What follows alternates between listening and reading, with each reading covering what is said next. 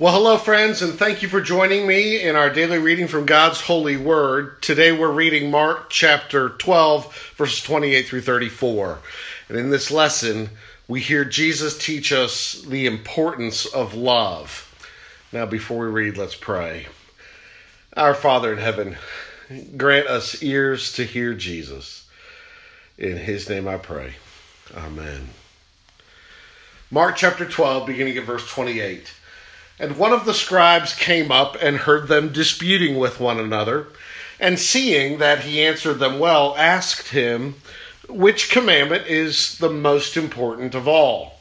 Jesus answered, the most important is, Hear, O Israel, the Lord our God, the Lord is one, and you shall love the Lord your God with all your heart, and with all your soul, and with all your mind, and with all your strength. The second is this, you shall love your neighbor as yourself. There is no other commandment greater than these.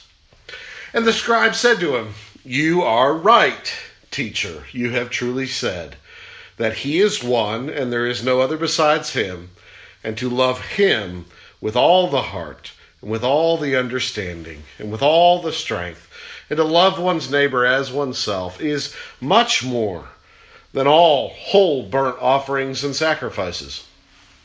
And when Jesus saw that he answered wisely, he said to him, You are not far from the kingdom of God. And after that, no one dared to ask him any more questions. Amen. Well, here we meet a fourth kind of religious inquirer. In our last passage, we met a Pharisee and a Herodian and a Sadducee who wanted to trap Jesus, trip him up, or make him look foolish. This one is a scribe, and scribes cared about law. He heard Jesus answer the others so well, he asks his own question. Of all the things God has told us to do or not do, what's most important? And Jesus says, Love. Love the Lord your God and love your neighbor as yourself. This is the most important thing God wants us to do. There is no more succinct summary of all that God wants us to do.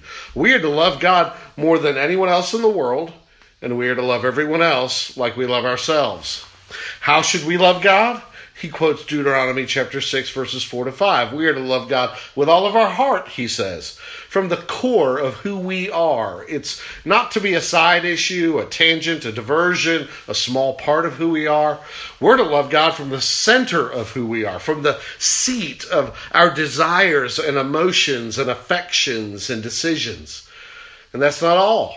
We are to love God with all of our soul, with all of our whole being, with every breath we take, with life itself. And that includes our body. He means our whole embodied self. Every instrument, even of our body, is to be employed in loving God. We're to love God with our tongue, lips, eyes, elbows, hands, knees, feet, and even our most private parts. And that's not all. We are to love God with all of our mind. Our love for God should be thoughtful with our thinking and imagination, not just our emotions or affections. And we are to love God vigorously with all of our strength, he says, with maximum effort and energy and vigor. And then he quotes Leviticus 19:18 that we're to love our neighbor as we love ourselves. So we should never think that loving God means we get to hate our neighbor, or that we should ever love another person more than we love God. Now let me ask you a question. Is this how you love God? Really? With all that you are and all that you have from the center of your being? With all your affections and desires and decisions and body parts and passions and your mind and imagination and energy? Is there a single one of us who can say, I have loved God this way every minute of every hour of every day of every year of my life? Because you never have an excuse to not love God like this. You don't get to stop when you're tired or start when you feel like it. You're not supposed to go on vacation from loving him. And the scribe apparently understood this. He He knew that what God wants from us is love, so he agrees with Jesus, and that no offering of an Old Testament animal sacrifice for a burnt offering was as important. Perhaps he knew that those Old Testament burnt offerings were themselves an inadequate substitute in the place of the person who hadn't offered themselves completely and wholeheartedly to the Lord out of perfect love for him. Those burnt offerings were God-commanded substitutes for us, but even they were inherently insufficient. And that's what it pictured. The whole burnt offering was completely consumed in the fire on God's altar because the whole animal was offered in the place of the worshiper who hadn't actually perfectly and completely loved God with everything they are. That seems to be why Jesus says to the scribe, "You are not far from the kingdom of God." Because you know this. Because Jesus knew that there was, in fact, only one person who has ever loved God with all of his heart, soul, mind, and strength, and loved his neighbor as himself. And that person is Jesus. By God's grace, we may have begun to sincerely and genuinely love God and neighbor, but we have not perfectly nor consistently done so. This is why the Bible says, there is no one righteous. No, not one. Not among fallen humanity. Not apart from the gift of God's righteousness. And so we need a substitute to take our place in being completely dedicated to God by a life of perfect love, as well as being sufficiently judged in our place by God for our life of failure. And Jesus is just the one.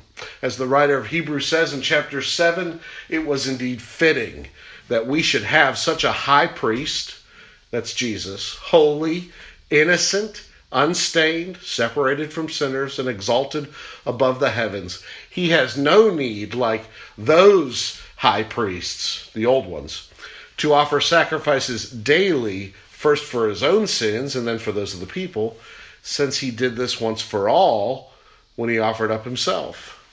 So here's the good news, which, if we believe it, means we belong to the kingdom of God. God made him who knew no sin to be sin for us, so that in him we could become the righteousness of God. But look, as long as you think God doesn't care that you don't love God or your neighbor, you'll never enter the kingdom of God because you don't think you need a savior. And as long as you think you're doing a good enough job and better than most, and perhaps God grades on a curve so you're at the head of the class, you'll be far from the kingdom of God because you're too proud to see you need a savior. But if you see that you fall short of the glory of God and nothing you do can make up for it, then from that posture say, "Lord Jesus, have mercy on me, a sinner." And I say, he will say to you, "Blessed are the poor in spirit, for theirs is the kingdom of God." And that's good news. Let's pray. Father in heaven, forgive us our failures to love and have mercy upon us because of Jesus. In his name I pray. Amen. Amen. Well, thank you for listening in, and I hope you'll join me next time.